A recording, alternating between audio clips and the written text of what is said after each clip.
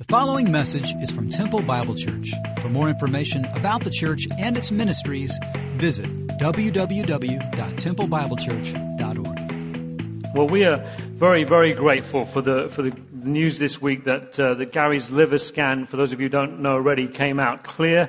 So we're very thankful to God for that. Yeah, exactly.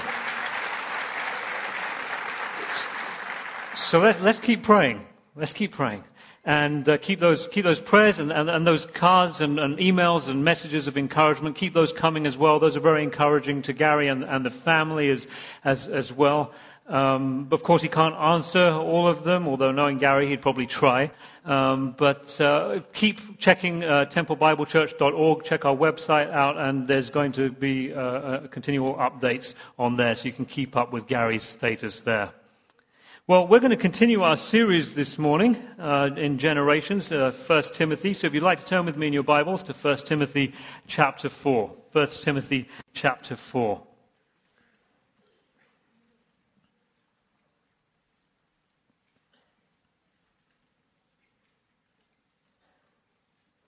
And we're going to begin reading at verse 7.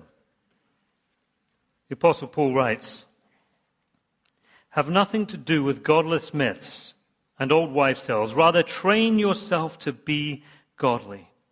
For physical training is of some value, but godliness has value for all things, holding promise for both the present life and the life to come." Let's come before God in prayer. Let's pray. So, Heavenly Father, we just pause for a moment to pray for Gary and the family. We pray for Gary's whole and complete healing. Restore his health, we pray. We pray that you would support him, strengthen him and the family as they go through this trial. Comfort them. May they know your loving arms around them. And we pray this for others, members of this body as well. Would you just take a moment to name in your heart before God, lift before God those people you know in this body of believers who are facing similar trials.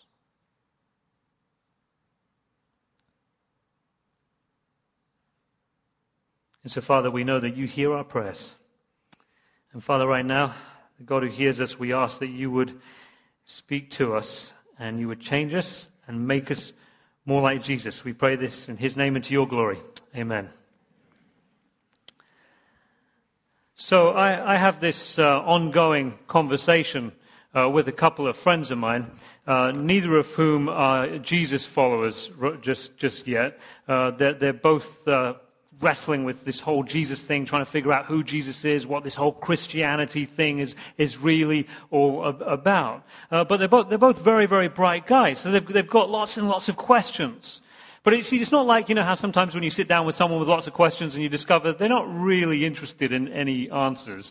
But it's not like that with these guys. They've both got genuine questions and they're after real and honest answers. So sometimes some of the best conversations I have during the course of any given week is when I get the opportunity to sit down with one of these two guys and we get to kick around their questions, their different ideas, and we thrash those out together. What I've noticed is over the course of our conversations, there are a couple of pictures of Jesus which consistently come up. There are two pictures of Jesus which both these guys have come across, neither of which they find particularly compelling or inviting or attractive. They do find these pictures of Jesus a little confusing.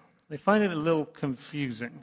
The first picture of Jesus is of Jesus the legalist, right? Jesus the legalist, or Jesus the rule maker, who's all about people following rules. One of these buddies of mine, he's always had Christianity. He says it's always been presented to me about this. It's like this list of rules which you have to follow. He said what he noticed over the years, and it's just an observation he made, is that over the years he's noticed that the people who seem to be the most hard line about these rules seem to have the hardest time actually following any of them.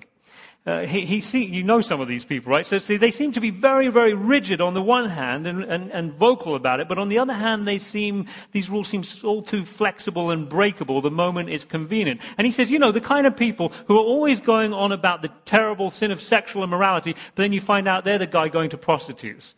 Right? And unfortunately, he was describing something that he'd seen. Then there's this other picture of Jesus, which my other friend calls him the hippie Jesus, which I think is quite a helpful designation. Now, the hippie Jesus, he's not really interested in rules, because people who live like that, they're just a bunch of hypocrites anyway, right? So instead of imposing a set of rules from the outside, what this Jesus does, this hippie Jesus wants you to discover what's on the inside. He wants you to discover your true self. And once you've uncovered and discovered your wonderful true self, this Jesus wants to encourage you to remain true to yourself.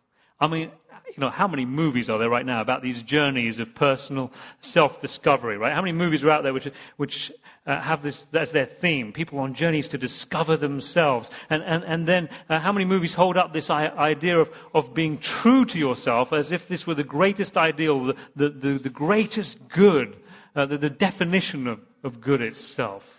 This idea is deeply entrenched in our culture. And so the hippie Jesus, I think, emerges from the fertile cultural imagination. And so this Jesus comes to free us from the hypocrisy of rule following, to live authentic, spontaneous lives, following our own hearts, being true to ourselves. This is what he comes to do. The only trouble is, of course, what happens if after a lot of introspection and deep reflection, I discover that my true self, the real Stephen Chung, the real me, is a complete and utter jerk? What happens if I discover that the real me is a complete what's it, right? What was selfish?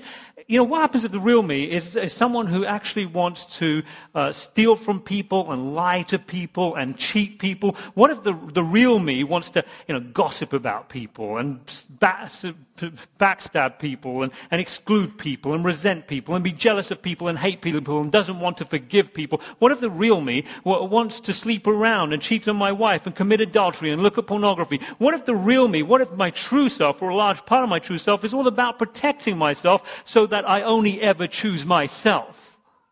What if that's the real me? Being true to myself might be a very, very bad idea, right? For a lot of the people in my life, it might be a very bad idea. This is why, and here's a piece of pastoral advice which I have given before, and I just want to underline it again this morning. If anyone ever comes to you and says, I'm going to help you discover your true self, I'm going to help you discover the deepest longings of your own heart. Here's this book, here's this seminar, here's this therapy. I am going to help you discover your true self. Here's my advice. Run. Right? Run the other way. Run like the wind. Okay? Do yourself and everyone in your life a favor. They will thank you later. Run the other way. Because I have seen people go down that path, and it is a dark and it is a lonely path to tread. You know what you discover at the end of it? You discover yourself, and it ain't pretty. This is what you get. So I get it, that these two pictures of Jesus that my friends have stumbled across and that have been presented to them over the years are parodies, obviously, of the real thing. But the fact that both of these guys have stumbled across these pictures of Jesus suggests that perhaps this is what people think that Jesus really wants. This is what he's after. You either follow the rules imposed from the outside, or you discover the deepest longings of your own heart and you go with that instead. And so I think a lot of people kind of wobble unsteadily between these two. They try to follow some of the rules because, well, this is what God wants, isn't it? And society pressures me to do this, but we quickly revert to following our own heart and our own fulfillment the moment we get the opportunity takes us, the moment we have the chance. What I hope we're going to discover this morning is that Jesus, not the hippie Jesus, okay, and not the Jesus, the legalist, the lawmaker, but the Jesus, the one in the New Testament, he is after something entirely different. He's after something. He didn't come to add a few more rules to your already long list of rules. That's not what he came to do. He's not trying to raise the bar a little bit. And he doesn't want you to follow your heart either. What Jesus does, what he is doing, he's inviting you and he is inviting me to a new way of being human. Jesus is inviting us to a new way of being human. He is after completely different types or different kinds of people. He wants the kinds of people who are going to reflect the image of God into this world. You see, Jesus did what every single human being was meant to do, but every single human being failed to do. Do you agree with that? Jesus did what every single human being was meant to do, but every single human being failed to do.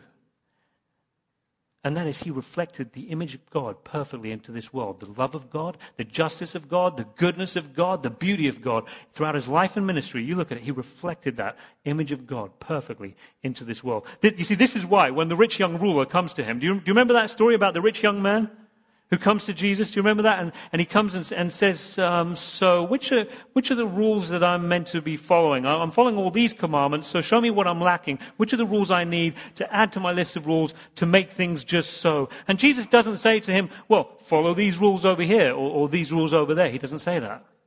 That doesn't then mean that what he wanted this young man to do was to follow his own heart. That's our own cultural answer to that question. It's not Jesus' answer. Well, what Jesus said, he doesn't say follow the rules, and he doesn't say follow your heart. He says, follow me. Follow me into this new way of being human. Become the kind of human being, the kind of person who will reflect the goodness, the justice, the beauty, the love of God into this world. And that is precisely what the Apostle Paul is after here this morning. In this passage, what does he say? He doesn't say train yourself to follow your heart. He doesn't say train yourself to follow the rules. He says this. Right? He says train yourself to be godly. You see, he's interested in us being a certain way, right? Train yourself to be. He's interested in what you and I are becoming. Train yourself to be godly.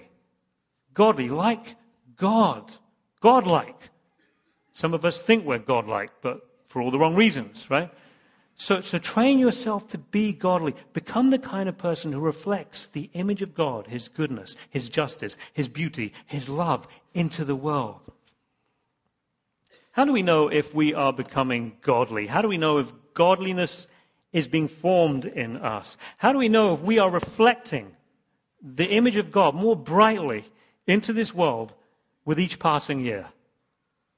C.S. Lewis gives us one possible litmus test. He says this. See what you think. He says, sometimes I have sulked or snapped or sneered or snubbed or stormed. And the excuse that immediately springs to my mind is that the provocation was so sudden and unexpected, I was caught off my guard. I had not time to collect myself. That's it, right? I mean, who doesn't do that? But then he says, but surely what a man does when he is taken off his guard is the best evidence for what sort of a man he is. Surely what pops out before the man has time to put on a disguise is the truth. If there are rats in a cellar, you are most likely to see them if you go in very suddenly. But the suddenness does not create the rats. It only prevents them from hiding. In the same way, the suddenness of the provocation does not make me an ill-tempered man.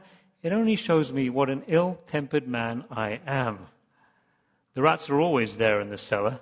But if you go in shouting and noisily, they will have taken cover before you switch on the light. What do you think? Tell you what I think. I hate that illustration. I'll tell you why I hate that illustration. It's because my wife uses this on me all the time.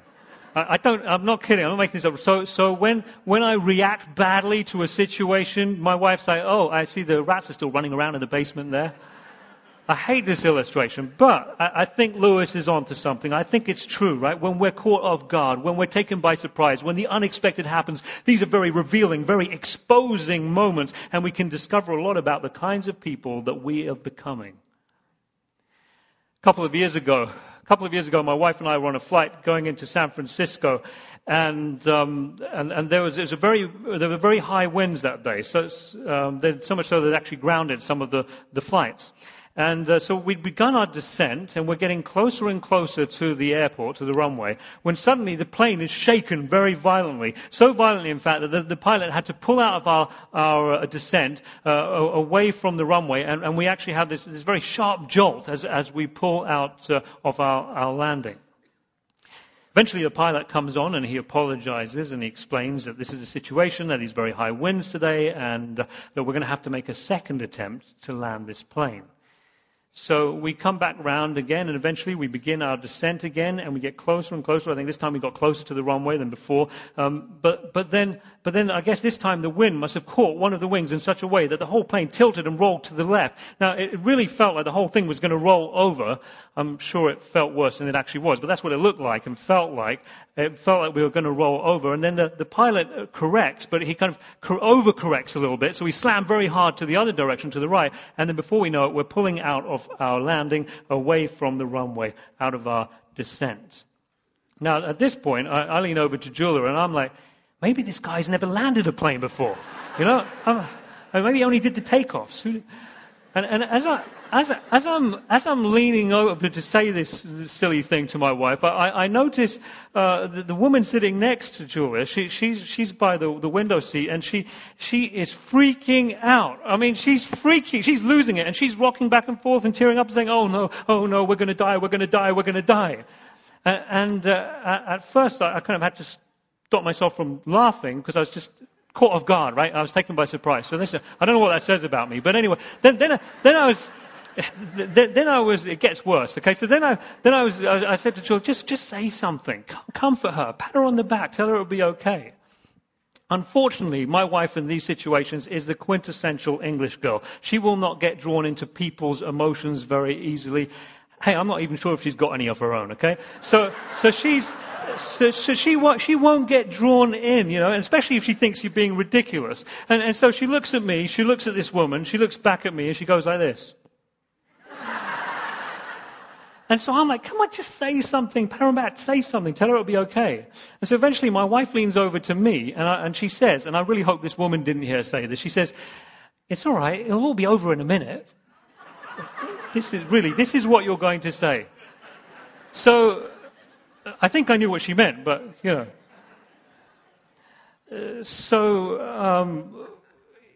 Eventually the pilot comes back on and he says, look, the airport has given us another landing strip. We're going to come in from that direction instead, and with that direction we won't have the winds affecting us as badly. So he brings it back around to this other landing strip. We come in and it's still a pretty rough landing, but third time lucky, we get down, right? And so everyone on board claps and cheers when we hit the ground, and we're very thankful to be back on. You can feel everyone's relief dripping off them.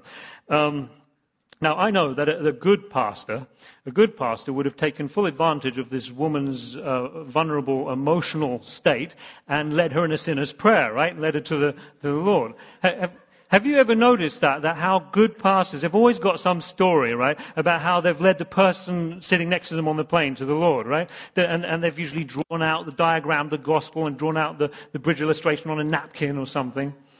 Well, I didn't have a napkin that day, okay? So what I've got instead is this crummy story about how my wife and I failed to comfort this woman in distress. So why am I sharing this story with you this morning other than making me look bad?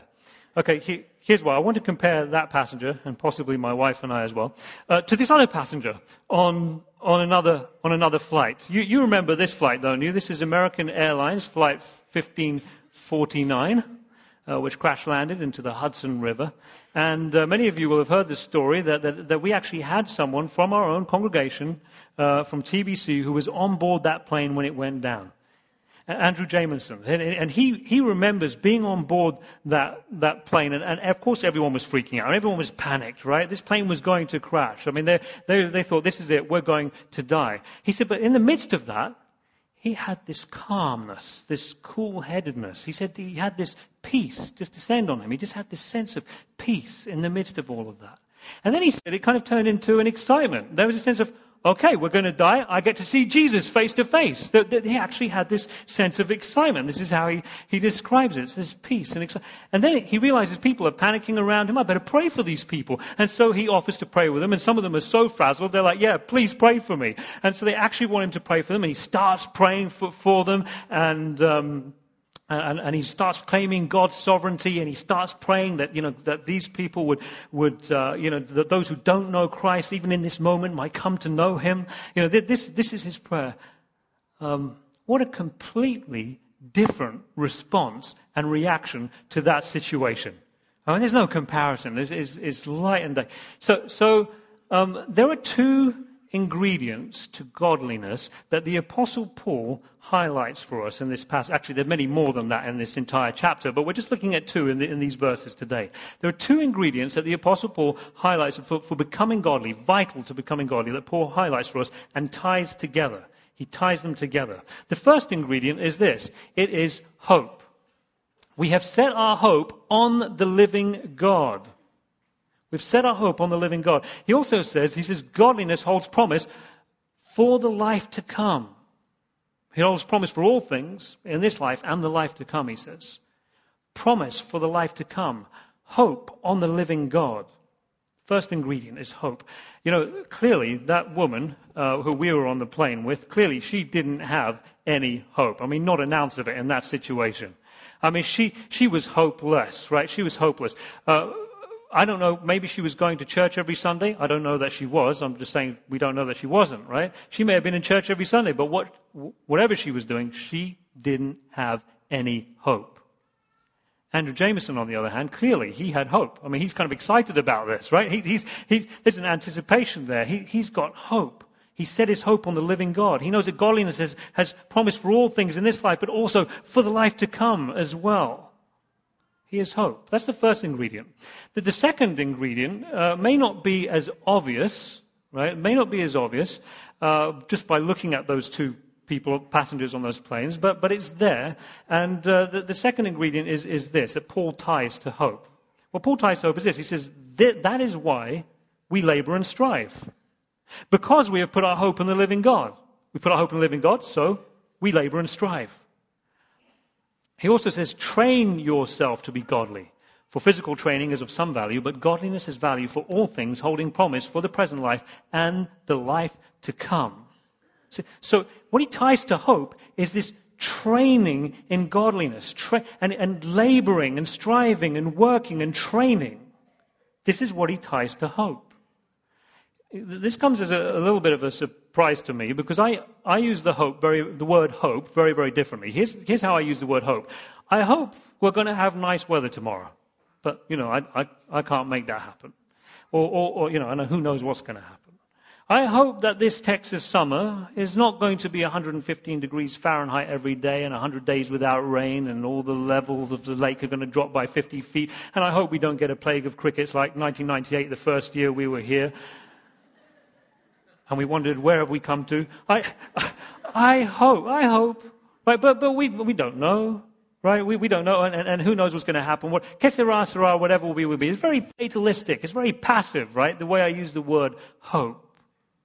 But the way the New Testament uses the word hope is entirely different. It's not this passive, fatalistic thing full of uncertainty. It's more this sense of anticipation and eager expectation. So when you see the word hope, tied to that, this sense of anticipation and eager expectation, put those two things together. There's this sense of this is going to happen. This is a done deal. And so there is this eager expectation, this anticipation of what is actually going to happen.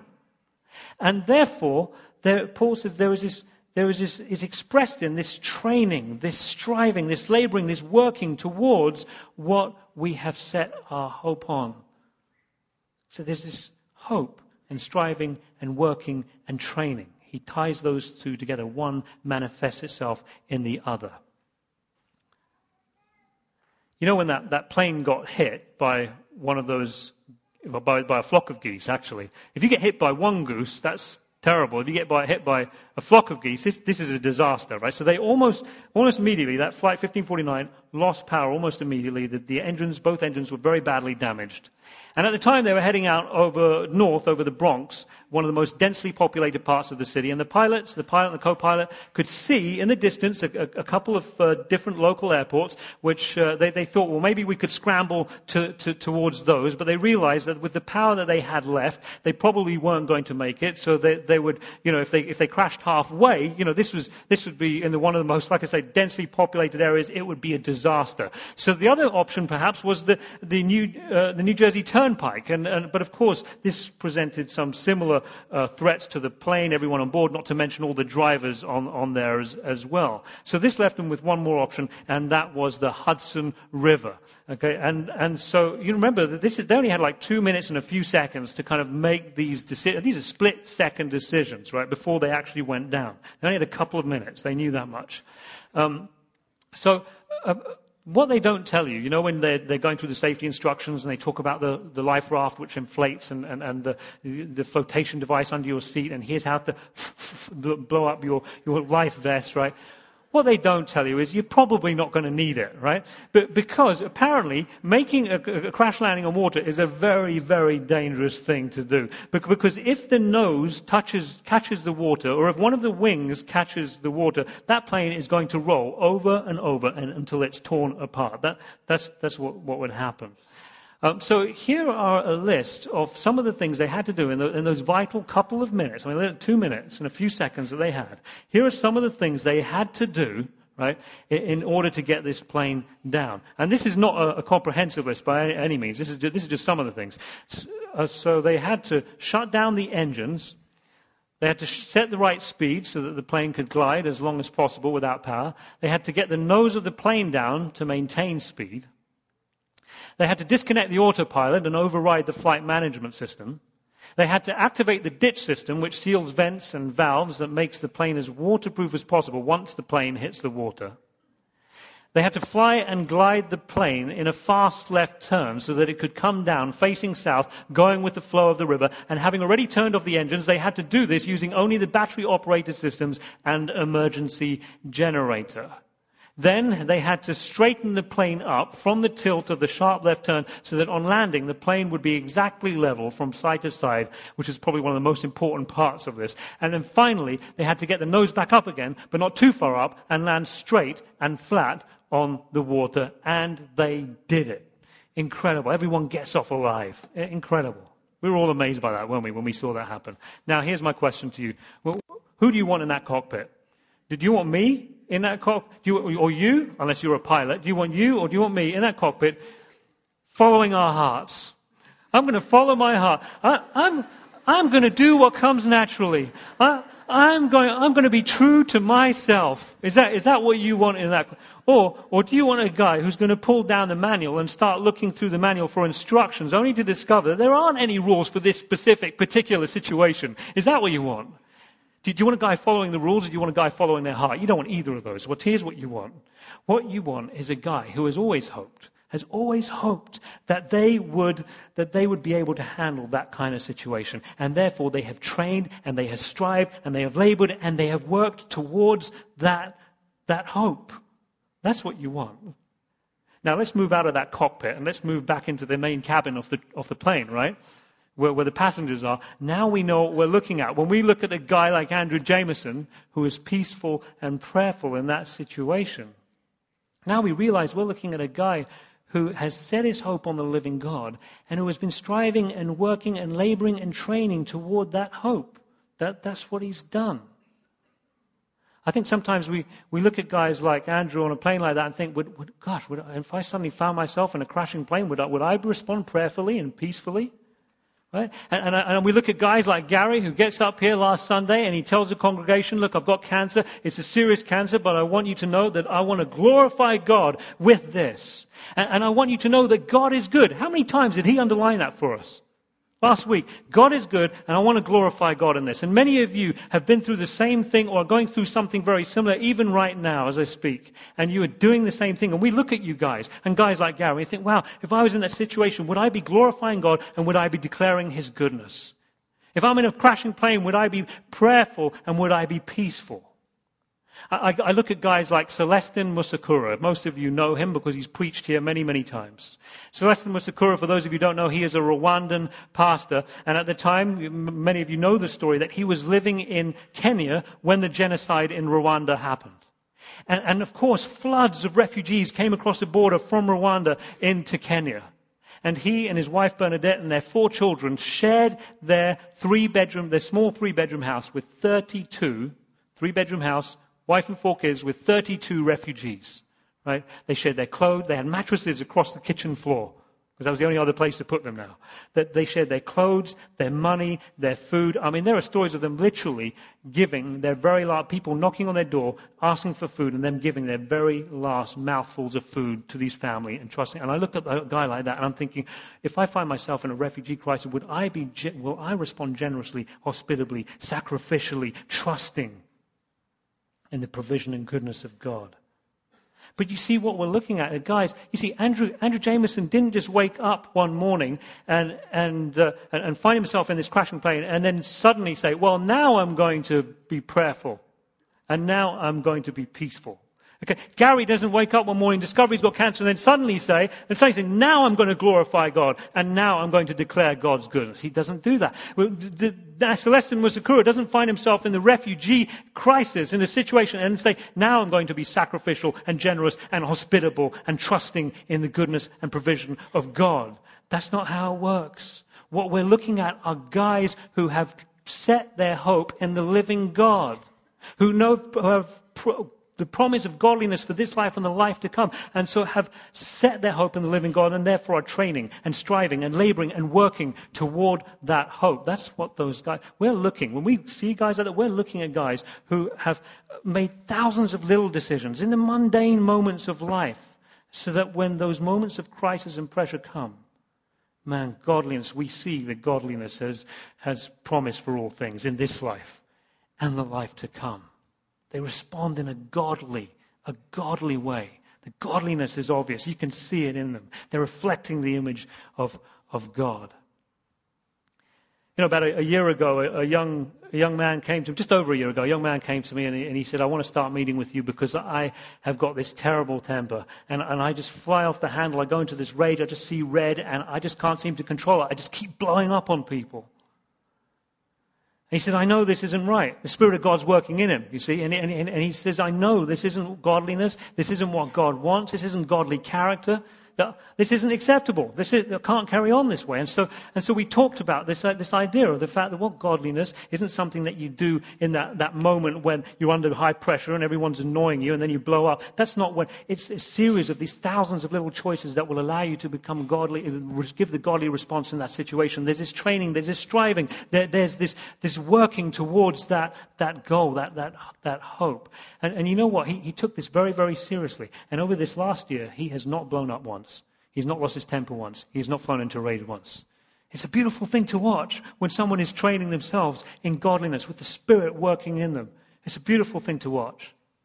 Now, I just want to be very clear before we finish up here. I want to be very clear that we're not talking about working for your salvation. That's not what we're talking about. Look, if you're going to stand before God and say, you owe me now, you're in my debt because I've followed these rules, or I've bought your friendship with these good works that I've done. Okay, if you're actually going to say that before a holy, righteous God, and you're going to say, look at all the rules I've followed, or you're going to say, well, I'm basically a good person, so I followed my heart, right? Paul's not addressing you. Paul's not addressing you this. Paul is addressing those people who've given up on the project of self-righteousness. Okay, that's what that is. You see, Jesus the hippie and Jesus the legalist, they lead to the same place. They lead to self-righteousness.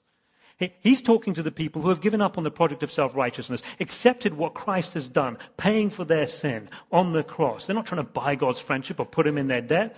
Waste of time. Okay? And these are the people Paul's addressing here.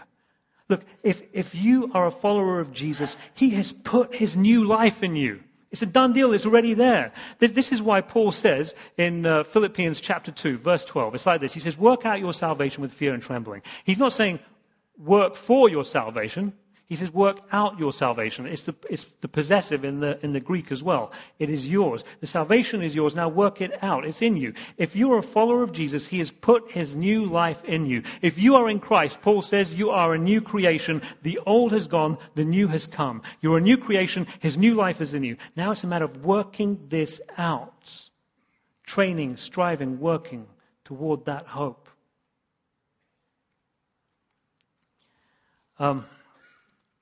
Jesus, not the hippie Jesus and not Jesus the legalist, but the Jesus, one in the New Testament. He's inviting you and me to a new way of being human. Isn't that exciting? He's inviting us to a new way of being human. He is inviting us to become completely different types of kinds of people, the kinds of people who will reflect the image of God, the goodness of God, the justice of God, the beauty of God, the love of God into this world. See, this is why godliness holds promise, because that is what we'll take into eternity. There's promise for all things in this life and the life to come. So this is why godliness holds that kind of promise. And so he's inviting us to be those kinds of people. So Jesus doesn't then invite any of us to start following the rules, and he doesn't want us to follow our heart. What he says, Jesus says to you and me, he says today, he says, follow me, and become that kind of person who perfectly reflects the image of God into this world and forever. Let's come before God in prayer. Let's pray. So, Heavenly Father, Lord, we're so grateful for setting us free from trying to buy a friendship, trying to justify ourselves, following our hearts, or following the rules. Father, we're grateful.